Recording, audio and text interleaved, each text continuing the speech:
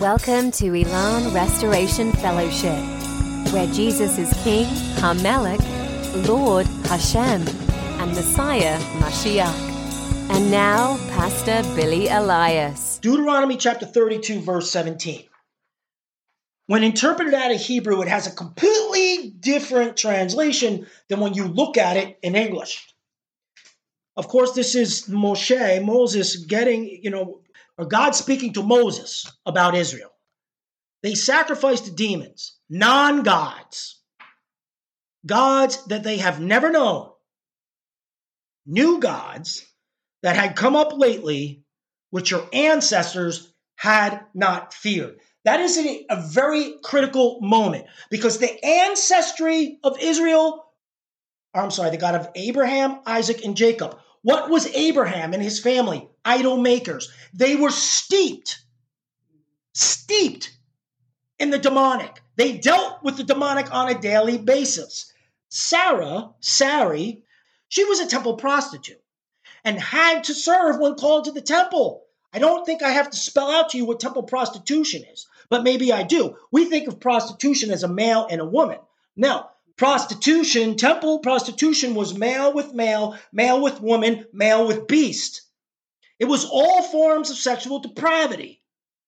That is why she so willingly went to Pharaoh and Abimelech, because that was the culture. So when Abram feared his death when he embarked on these two kings, the Pharaoh and the kings, right, the great kings, he said, no. Hey, she's my half-sister. She's my sister, so go, bro. Take her, you go. And they did, and great calamity fell upon them. Because God said, no, she is a princess. She is going to be a queen. You can't treat her like this. But understand, the gods of Abraham, Isaac, and Jacob, they did not fear them because they came out of them. They knew the truth. They understood how to combat them. They understood where to beat them. And when we have the story of Jacob's clan and one of the family members took an idol. Whoa. What are you doing? Get that thing out of here. And the commentary and the interpretation of that moment is what it is.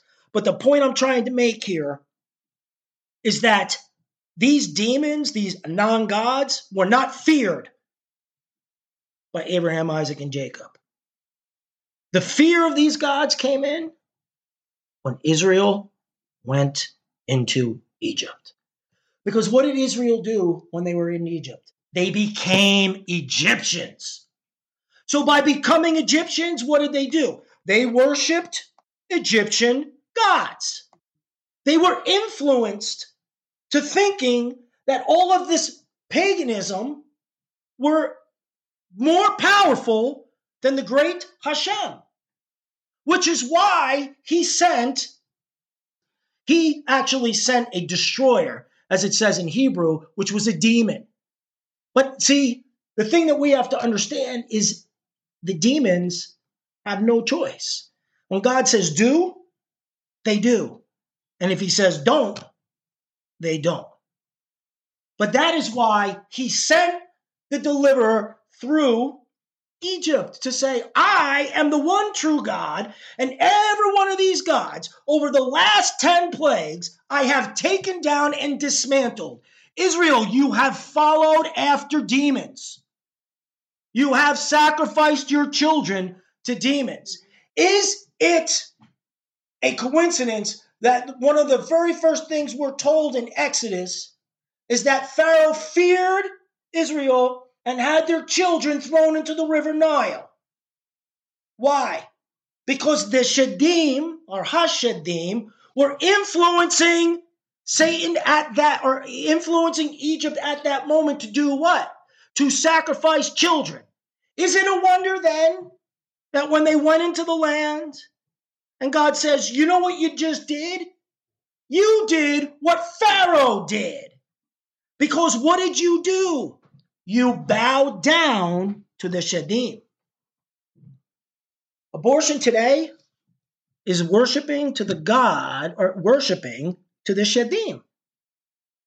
So the reason we bring these things up is because when we go to bind, let's bind who it is we're talking directly to.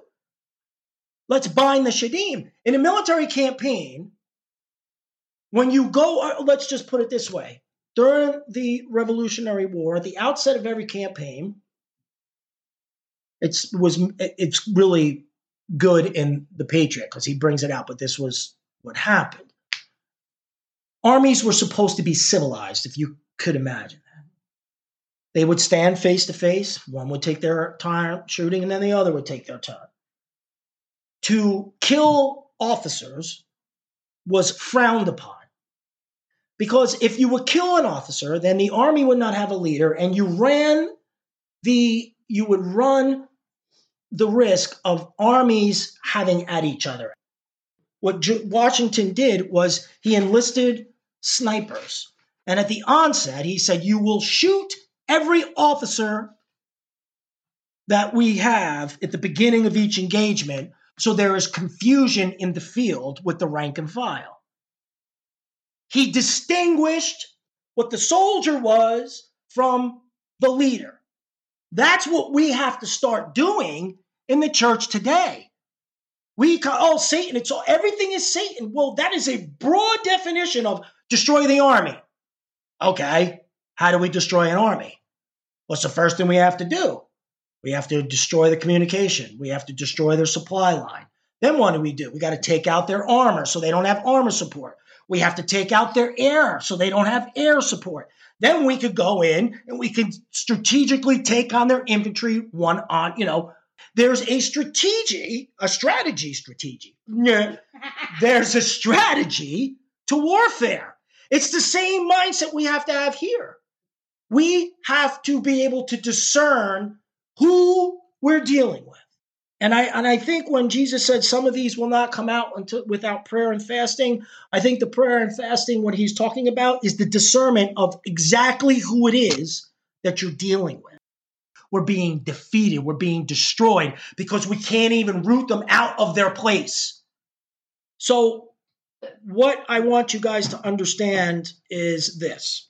When we talk about Jewish mysticism and Jewish mythology, when the term Shedim was translated into Greek, it was done so as demonia, which we get the word demon. Now, here's something that you're going to love.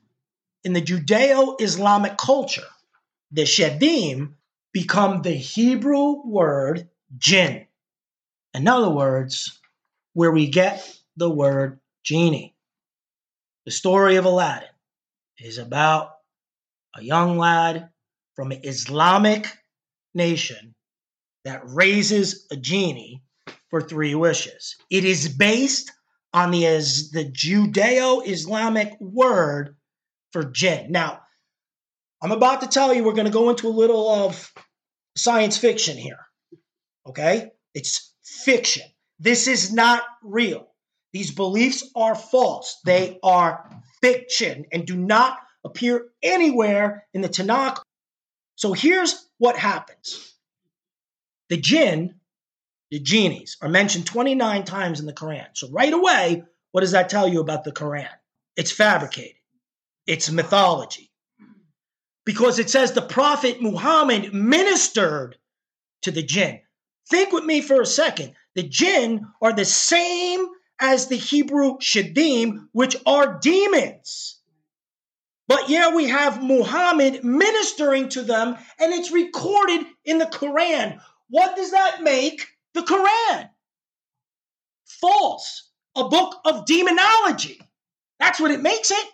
Why do you think they hate the Jews so much? Why do you think they hate us? Why do you think they're terrorists? Why do you think they act in the spirit of Amalek?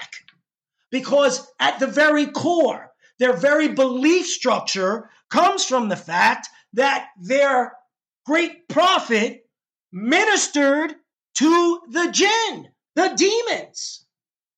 And it also says that the jinn can take control of the human body, possession, which, yes, absolutely. Interesting enough to think about this. They inhabit lonely and haunt places through terror. And the jinn can reproduce with other jinn and with humans. Stop.